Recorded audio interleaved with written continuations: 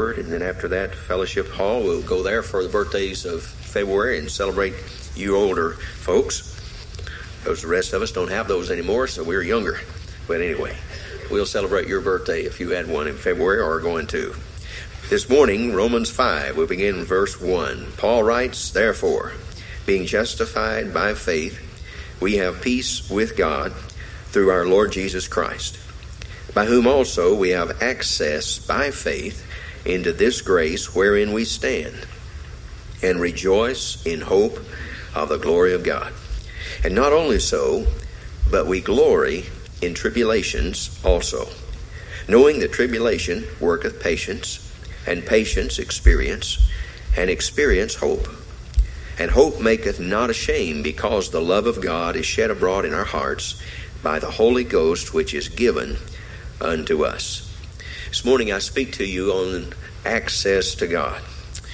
Today we address in this service, in this message, from this text of Scripture, what I believe is to be one of the great truths for every Bible-believing Christian. It is access to God. Access to God. You see, we pretty much take that for granted. We shouldn't, but we pretty much just take it for granted that we have access to God. But I would tell you that it has not always been so.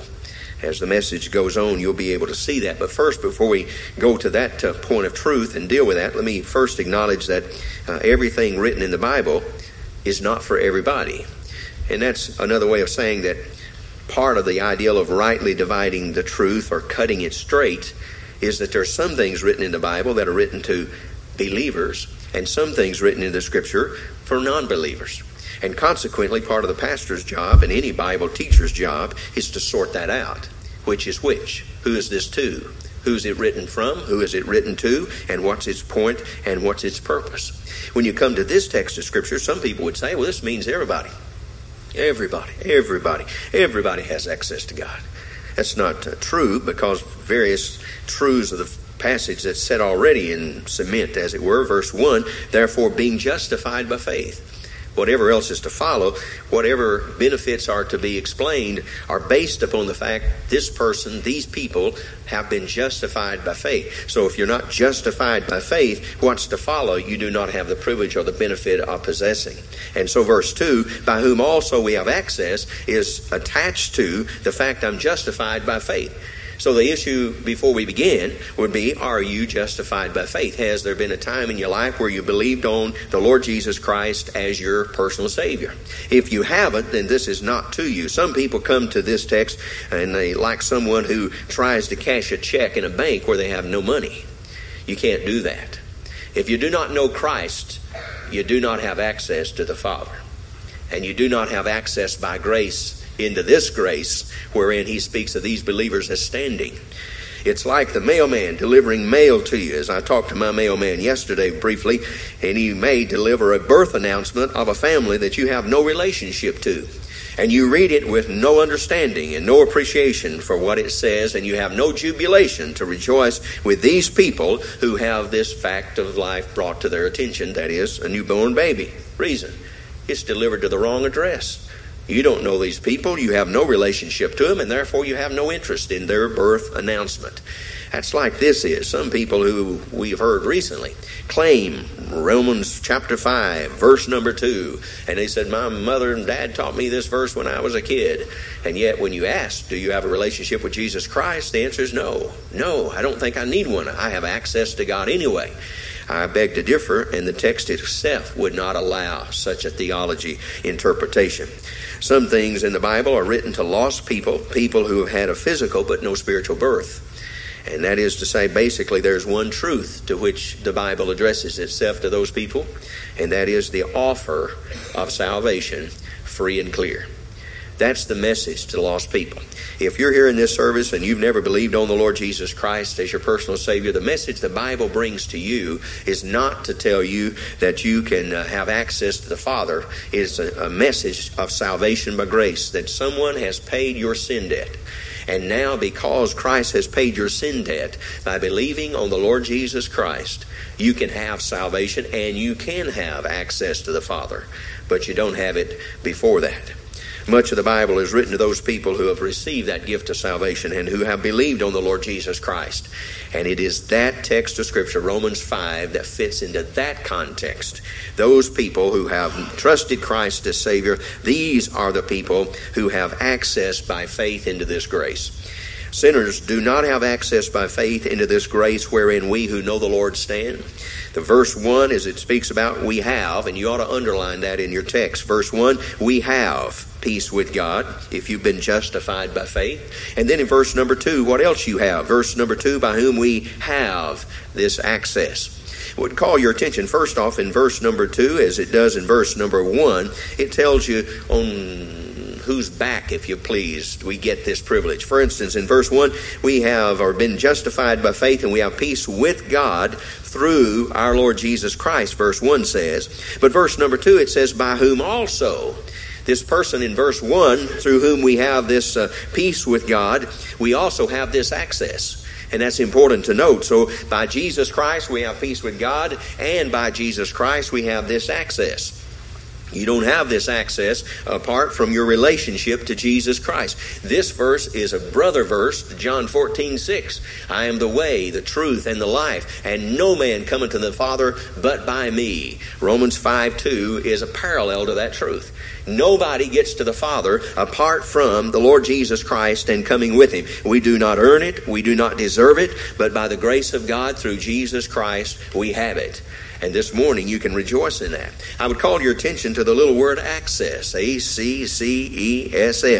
It's an important word. Your dictionary, if you go to a secularist dictionary, you'll look under this word and you'll find it to be defined as permission, liberty, or ability to enter, approach, or communicate with.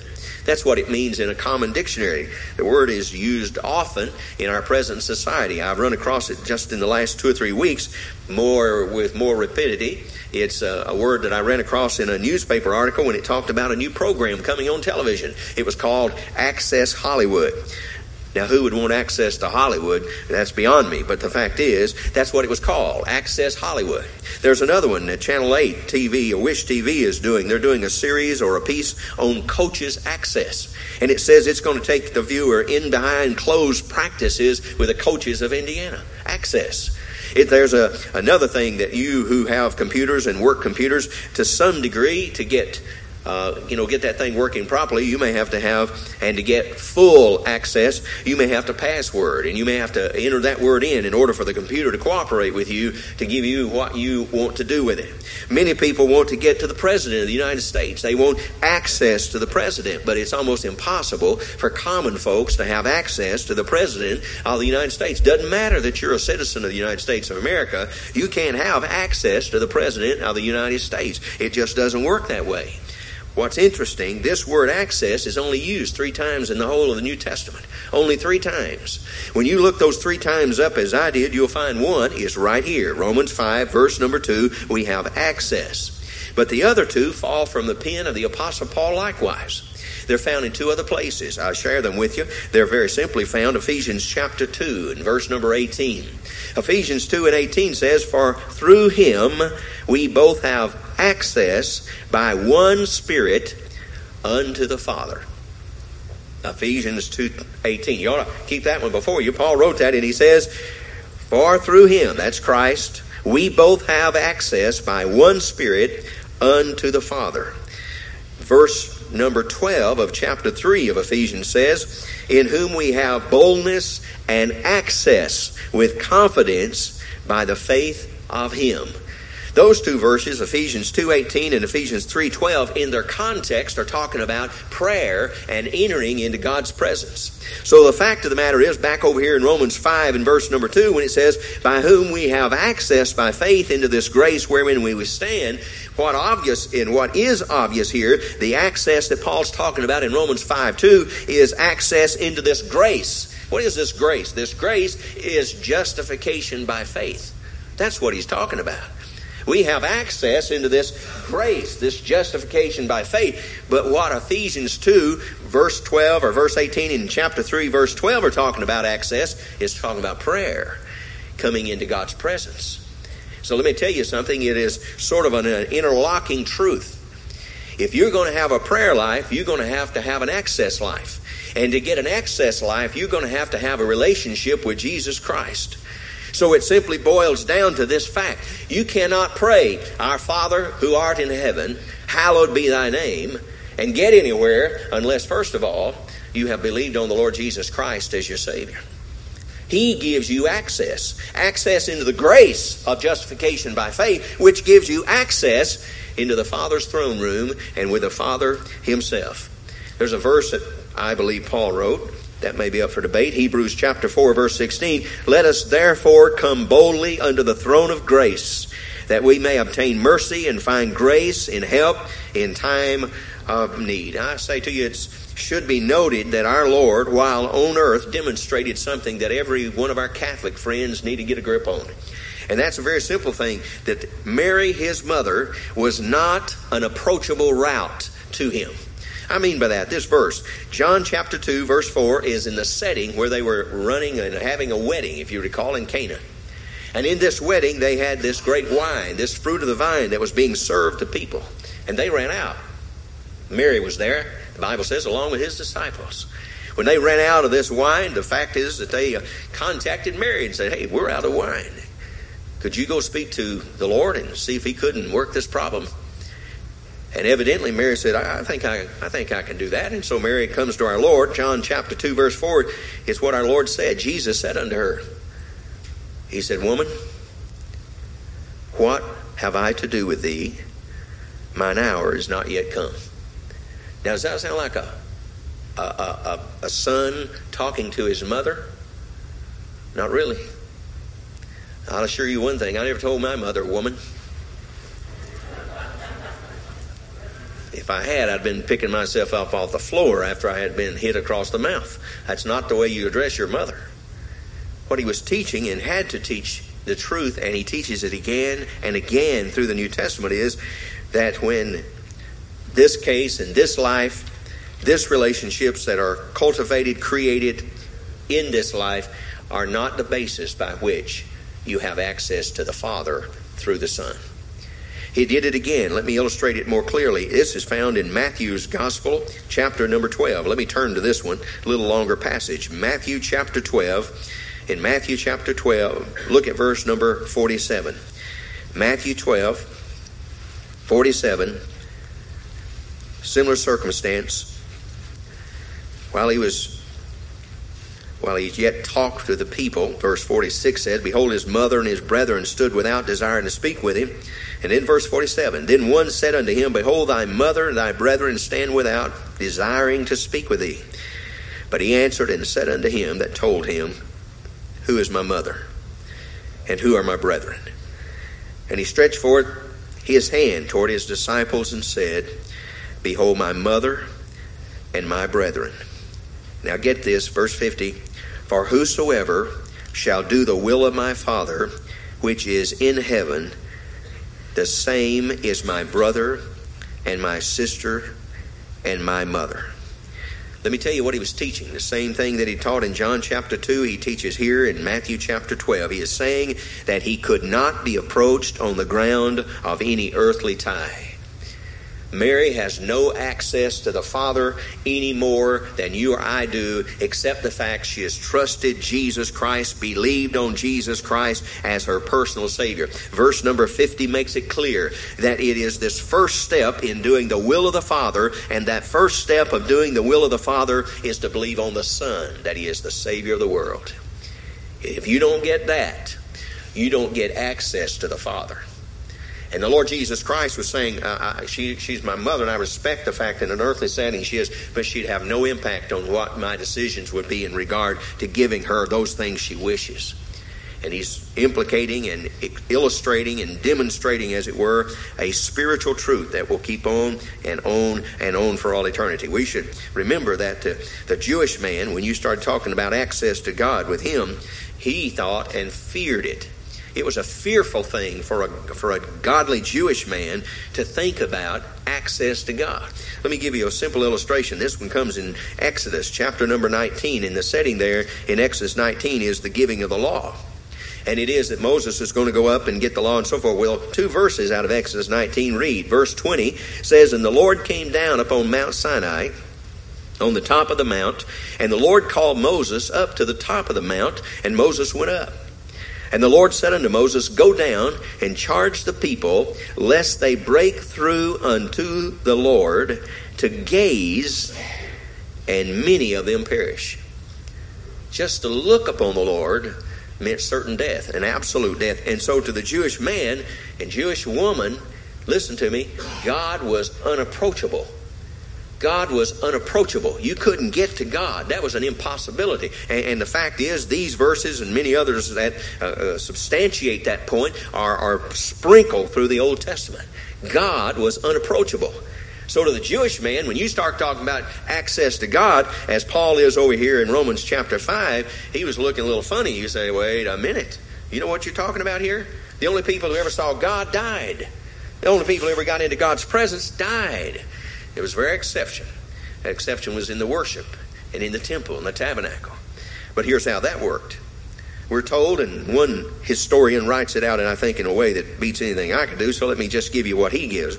He says, we're told in the Jewish temple there were walls, and of course we don't mean brick walls or block walls or rock walls. We're talking about mostly walls that were designated in regard to fabrics. But he said in the temple, the tabernacle, there were walls designed to protect the approach of man to God.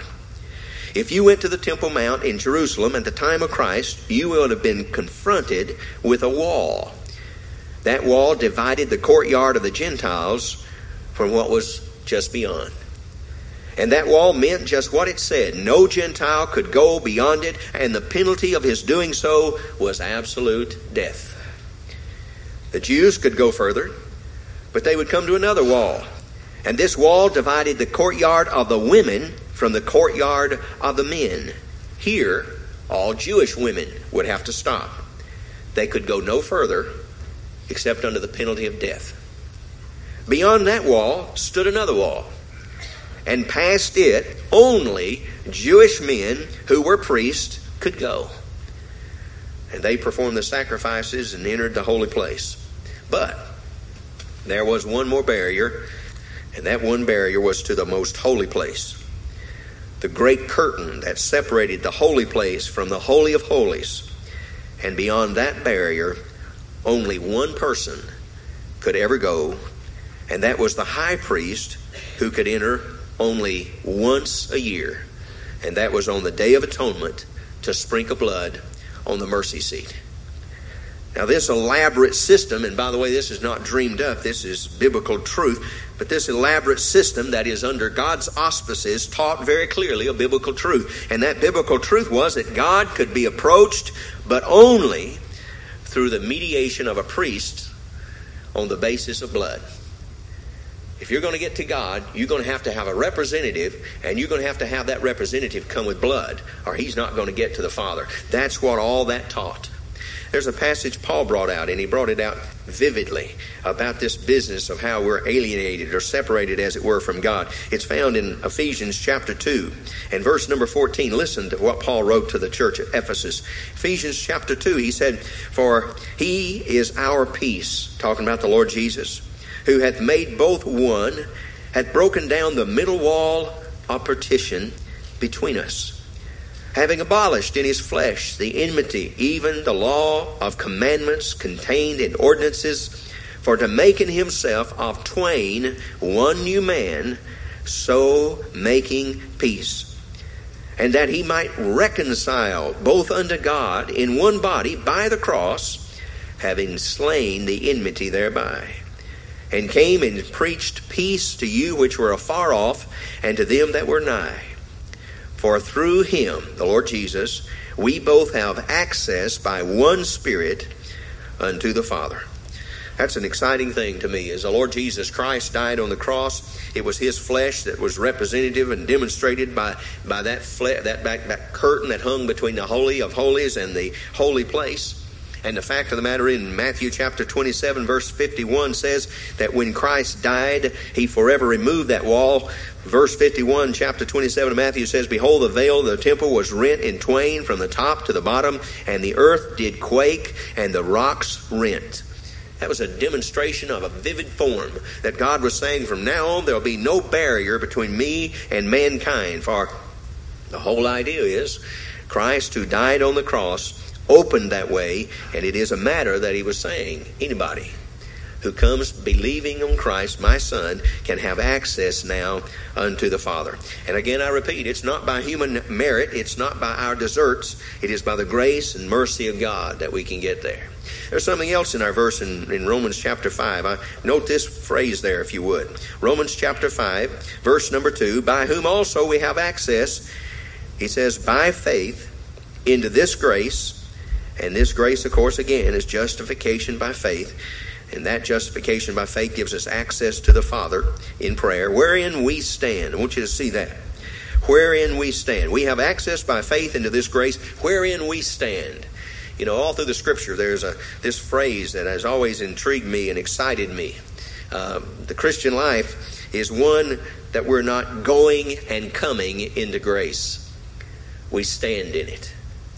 I told you chapter 5 is the most, I think, distinct chapter in the Bible teaching eternal security.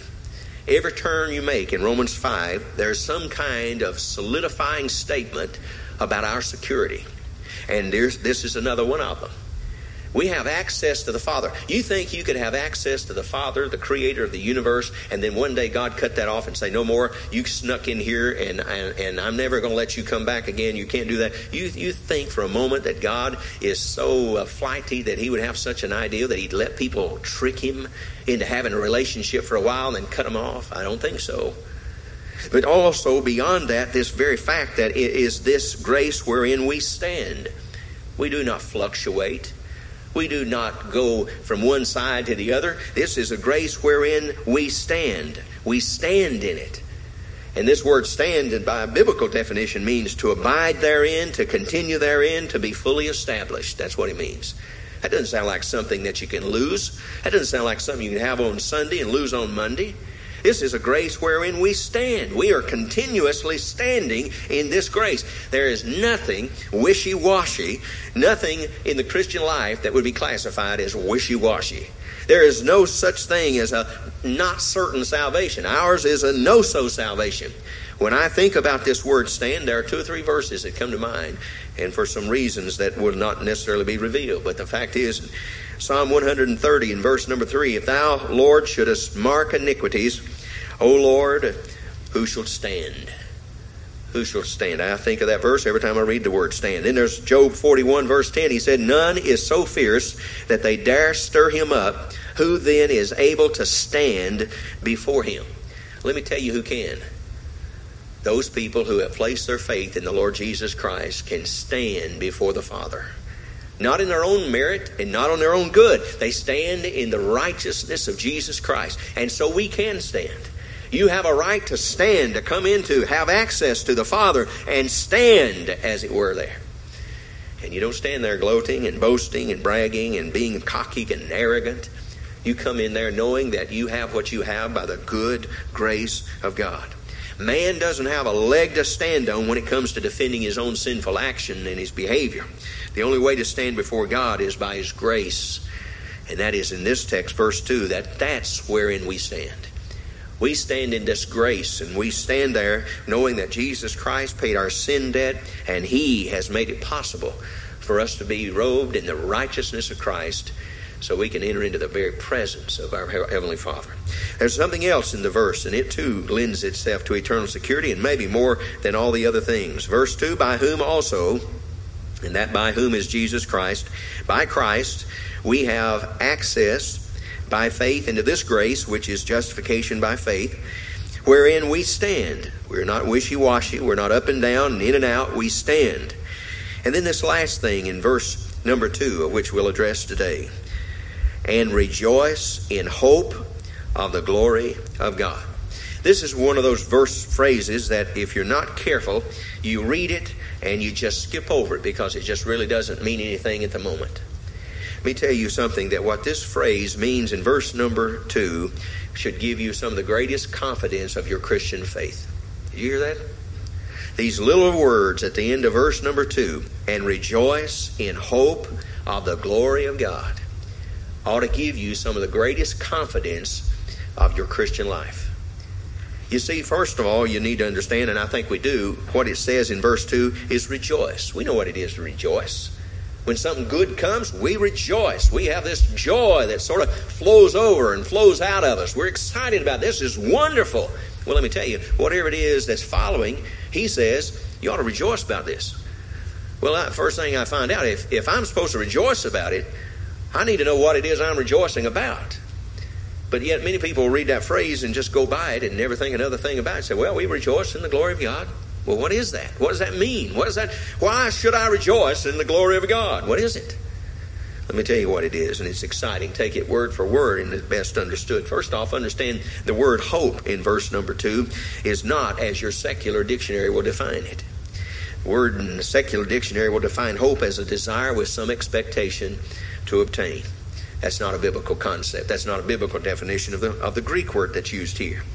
The Bible word for hope is and could be very easily translated with the word certainty. Certainty. Rejoice in certainty of the glory of God. Rejoice in the certainty, the absolute, unequivocal, undoubtful, secured glory of God. That's what you're rejoicing in.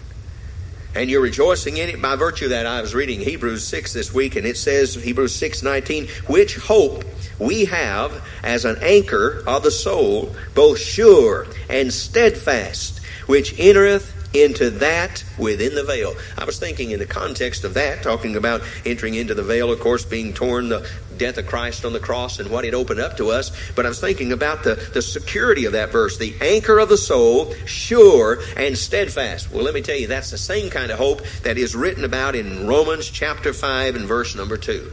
This hope is an absolute, unequivocal thing. First off, understand this simple truth. Salvation, from start to finish, is the work of God. Don't ever get away from that. You know why people doubt their salvation? You know why people begin to think you can lose it? Because they think they had something to do with it. And they know themselves. They know they're frail. They know they fail. They know they sin. And they say, man, if my salvation depends on me, I am in a heap of trouble. And you're a heap of truth. You're absolutely right. If you believe that your salvation depends on you keeping it, you're in big trouble. But if you believe that salvation is from start to finish the work of Christ and God, it's as secure as it can get. I would ask you a simple question to begin with. Do you think God ever started anything that he did not finish? Do you think God ever got started on a job and say, hey, this is too hard. I ain't going to finish this. Grief. Even me as God, I can't finish this. I'm not going to. You think? If you do, you're foolish. We have a God that's perfect in every respect. He never tackled anything that he did not finish, and he did not finish perfectly. That means that my salvation, because it's his from start to finish, my salvation is going to be finished perfectly. That's what Romans 5:2 is saying.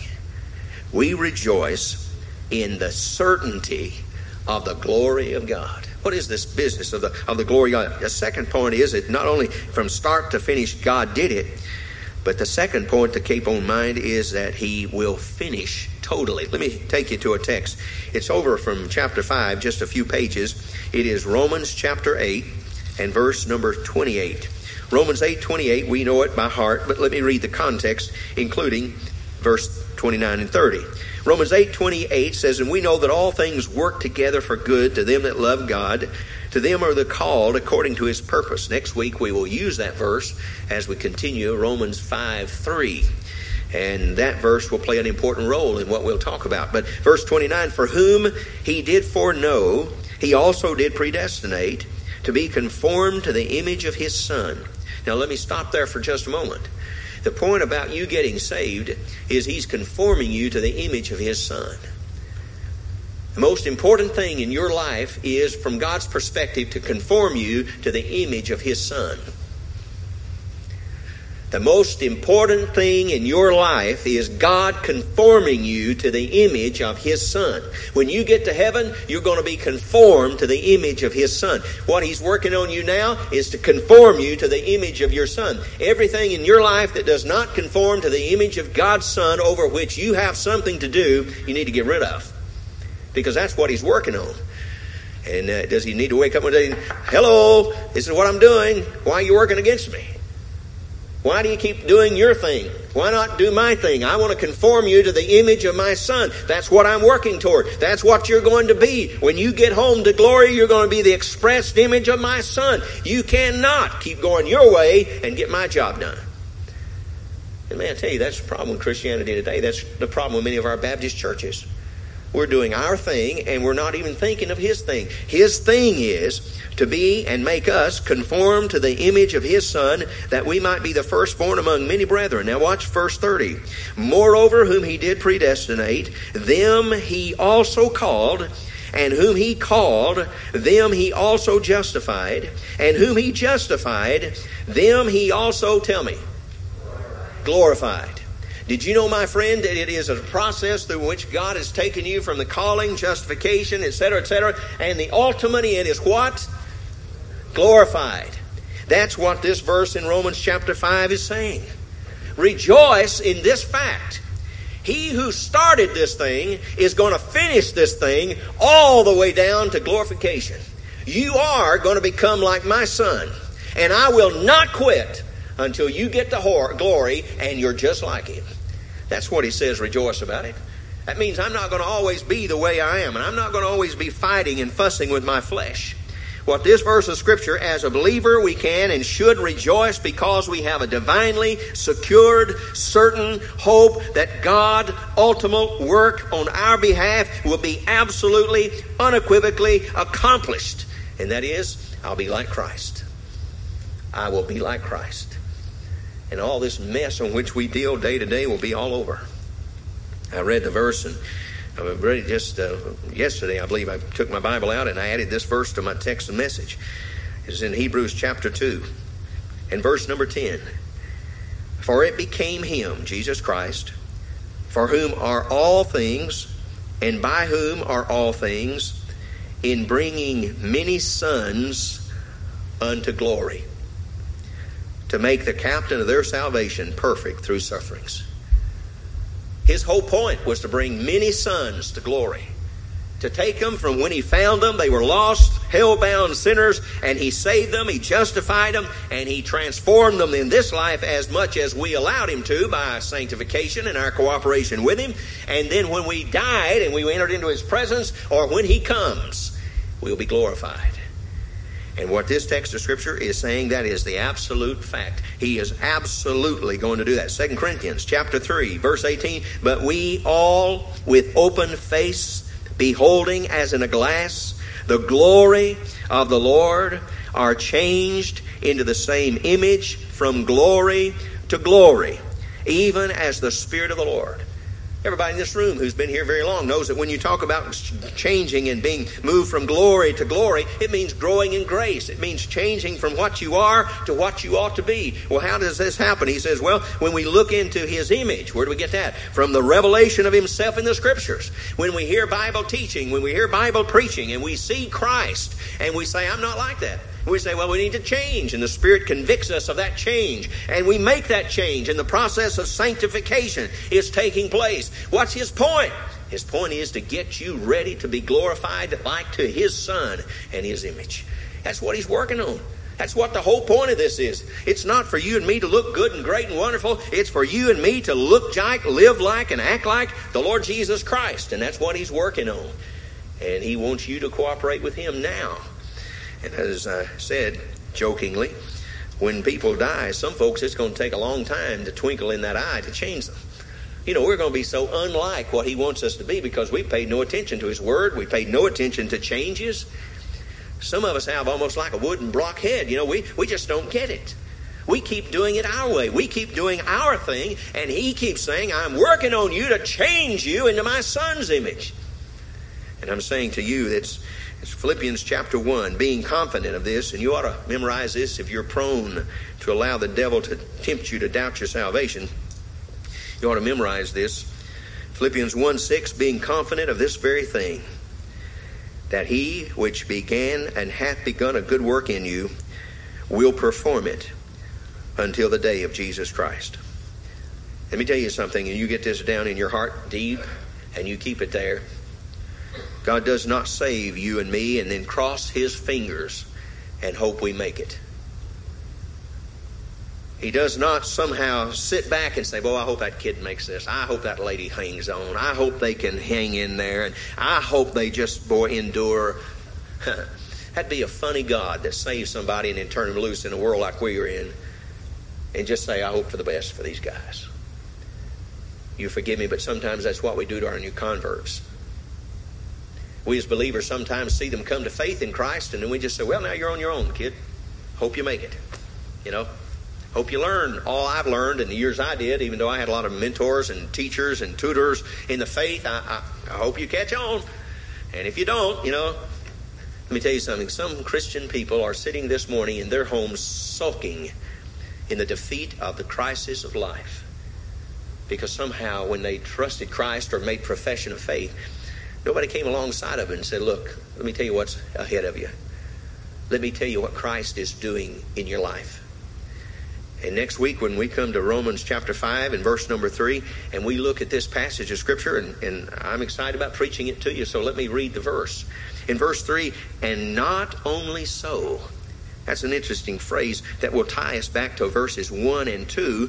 But something else, he says, here's what you can be sure of your salvation by. You have peace with God? Sure, that'll give you assurance of salvation. You have access to the Father? That'll give you assurance of salvation. We stand in this grace? That'll give you assurance of your salvation. We have this thing we're to rejoice in the certainty of God bringing us to glory? Yes, you can rejoice in that. That's eternal security. Then you come to verse number 3. But not only so, but we rejoice in tribulations. Say what? Eternal security and your certainty of your salvation can be tied as clearly as peace with God and access to the Father is to your being able to rejoice in tribulation. When I read that, I must tell you, I put my Bible back and shoved it back from my seat and my desk there in the office, and I thought about that for a moment, and I said, what?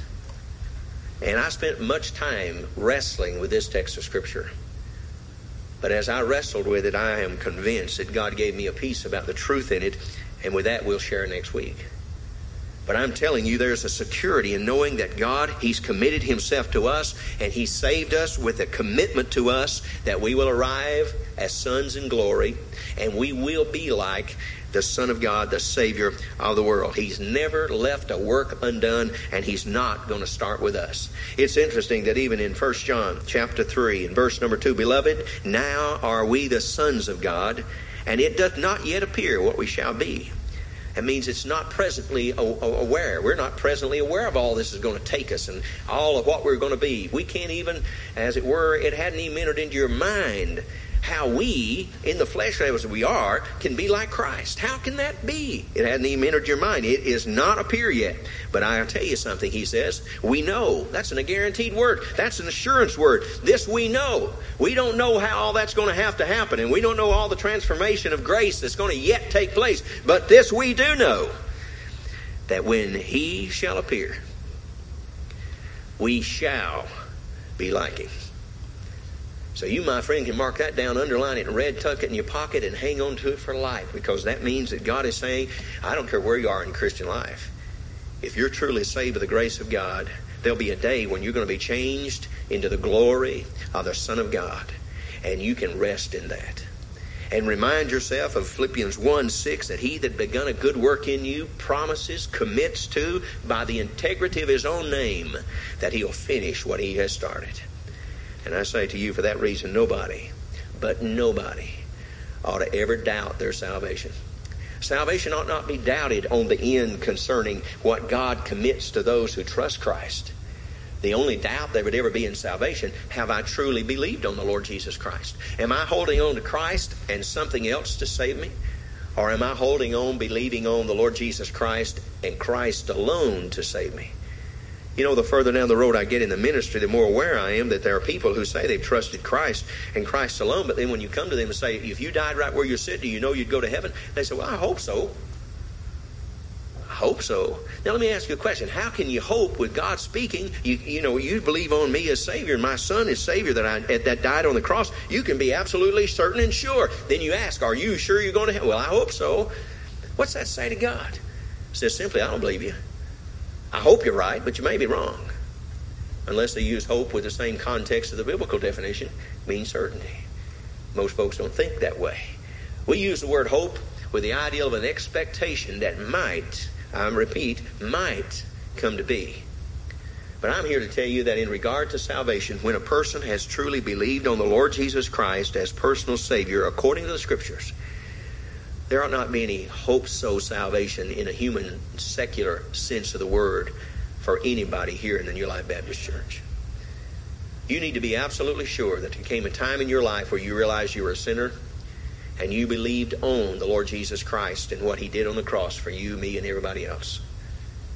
And believe what Paul wrote in Romans later, that if thou shalt confess with thy mouth the Lord Jesus and believe in thine heart that God hath raised Him from the dead, thou shalt be saved. He's not asking you to believe everything that's in the Bible and all the details and explain every jot and tittle of it. That's not what He's asking. He's asking you to believe what He said about you being a sinner and His Son being a Savior of sinners. When you embrace that truth, you can have salvation free and clear, and with that salvation free and clear comes an eternal security that you'll never get anywhere else with any other offer. God's Word is absolutely true. Think of it in this way. Romans 5, verse number 2, and verse 1 for that matter. Peace with God. That takes care of my past. Access to God. That takes care of my present. Then hope of the glory of God. That takes care of my future. You can't get any more secure than that verse of Scripture in that passage. The issue is those three truths belong to people that verse 1 says have been justified by faith. So the catch, and the only one in the text, is have you been justified? And I don't mean justifying yourself, as you know. I mean, have you come to faith in Christ, believed on Him as He justified you? As He declared you justified? If not, then may I urge you, encourage you, and exhort you, and plead with you. At this morning, you simply, as we sing the invitation song, you leave your pew and walk down this aisle and meet me here, and I'll ask you a simple question. Why are you coming? You can state it straight up. I'm coming to believe on the Lord Jesus Christ as my personal Savior. I want to be saved. And I can assure you on the authority of God's Word, if you come with that desire of heart, no man has come to Father apart from the Lord Jesus, and nobody has come to Him that He's ever turned away who came seeking. So if you come, He'll receive you. And if you come through the Lord Jesus Christ, He'll accept you. And that's all He asks. If you're a believer here this morning and maybe you've wrestled and had some questions about your own salvation and the security of it, let me encourage you to read and read faithfully these first 5 verses of Romans chapter 5 and get acquainted with them, and let the truth that is here in its security seek and soak and saturate your heart every single day. You see, the devil delights in nothing more than to get people to keep them lost. The devil blinds the minds of those who might believe by keeping the gospel unperceptible about it. But then after a person trusts Christ as Savior, he works very hard so he can make you useless in the cause of Christ. And he can do that by causing you to be uncertain about your own salvation. If he can get you to believe and question your own salvation, it would be unlikely, yea, verily, it would be most probable that you would never mention your salvation to anybody else. Fearing you might have to answer questions, you might have to explain it, and you couldn't, and so therefore you keep your mouth shut. Let me tell you something. The devil delights in that. The devil has closed a lot of mouths that should be speaking. Silence is not golden. It's most often just plain yellow. And it often grows out of the insecurity of what I'm discussing. The less secure I am in my salvation, the less likely I am to talk to people about it. And the more secure you are in it, the more often you will mention the fact that you've been saved by the grace of God. God did it from start to finish, and He will finish that which He started. Philippians 1:6 gives me a guarantee. Do you know Christ as Savior? Have you believed on Him and Him alone as your personal Savior? As a Christian, do you doubt your salvation? Do you have spells where you wonder, you question, am I going to heaven? Let me tell you something, there's no need for that. It's anxiety brought about by the lie that the devil himself would perpetrate. And he wants you to doubt. He wants you to stand in this grace like you stand on shallow ice on a lake, wondering if you take the next step you'll fall through. The great news is the grace wherein we stand is secure because it's what God did for us, not what we do for Him. May God add His blessing to His word. Our Father in heaven, thank you so very much for the great grace wherein we stand, this justification by faith. It's nothing like anything that we could ever have dreamed up or imagined. It comes from your good hand, and it comes under your direction and your auspices. And this morning we stand secure in it. We stand in this grace. We do not wobble, we do not waver, we do not stumble. We stand in this grace because it's of your work. And it's a position thing to which we stand. So this morning I pray, Father, for those who may be in our fellowship in the service this morning who have never believed on you as personal Savior. Oh, how I want for them the security that your word brings us on this great truth. And the great privilege we have, the access we have, Father, to you. To come into your presence at the end of a morning worship service, or the beginning of a morning worship service, or the beginning of a Sunday school class, or the beginning of the Sunday school preliminaries, or the beginning of the evening service, or the evening service as it closes, or the evening meal as we sit down to eat and we come into your presence to thank you for it, or as we face a challenge during the course of the day and we need to come to you. And Father, thank you for the access that we have into your presence at any moment, at any time, because of what Jesus Christ did for us.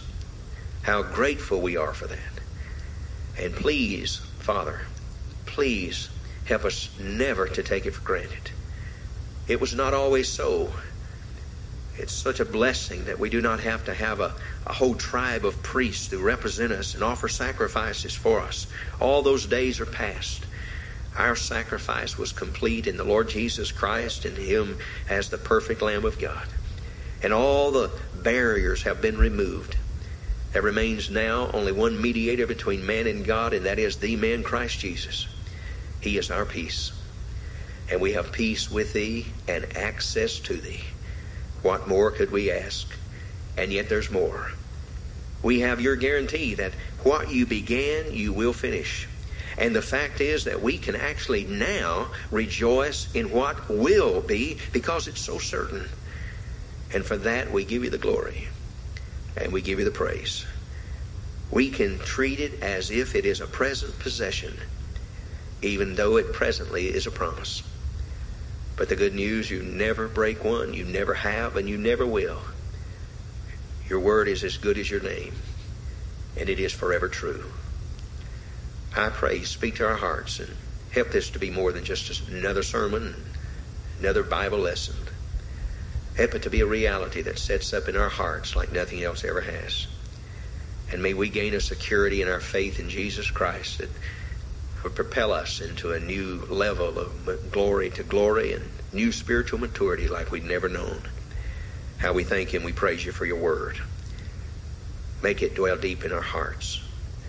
Help us now to become practitioners of it.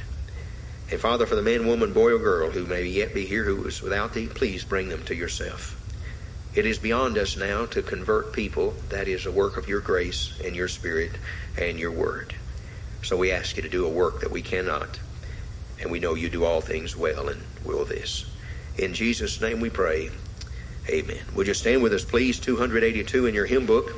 We sing the first stanza of the invitation. If God has spoken to your heart about your salvation, we invite you to come, and I assure you someone will take a Bible and show you how you can be saved and know Christ. If If you need to come for believer's baptism, you've been saved but desire baptism, we'd be glad to talk with you about setting that up and scheduling that so you can be in complete obedience to the Lord about it. If your heart has been impressed in the direction of the Lord to join fellowship with the New Life Baptist Church, and you've prayed about that, thought this is God's will, we'd be glad for you to join with us. We want it to be what God wants for you. Then you'll be happy and we will too.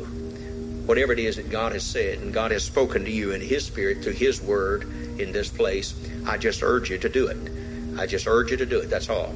Because we're encouraged when God does a work and God finishes it. He always does.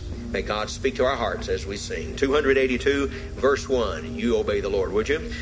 Just as I... If God has spoken to your heart, would you come? God has spoken to your heart. God has spoken to your heart. Would you come? If God has spoken to your heart, would you come? If God has spoken to your heart, would you come?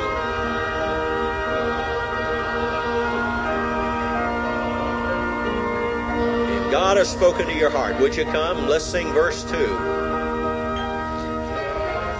Verse number 2.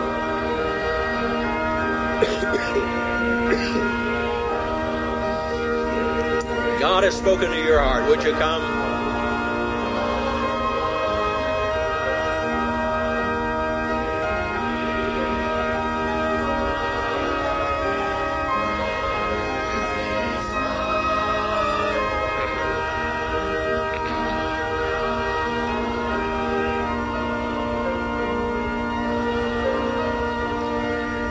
Your heads with me, please. Our Father, we thank you so very much for your goodness and your grace. And we again want to thank you for your word and for the reality that it brings into our heart and the security that it brings to us.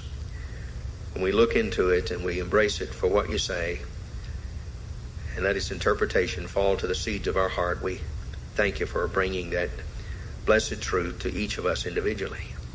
And this morning we thank you again for all the folks who have sat here and listened patiently for this message. And we ask you now to drive the truth that they have heard of your word deep into their hearts.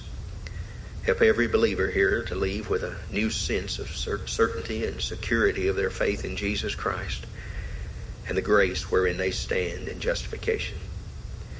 And help us to also be keenly aware of the high privilege we have of entering into your presence and coming there boldly, bearing our burdens, especially in times of need of help.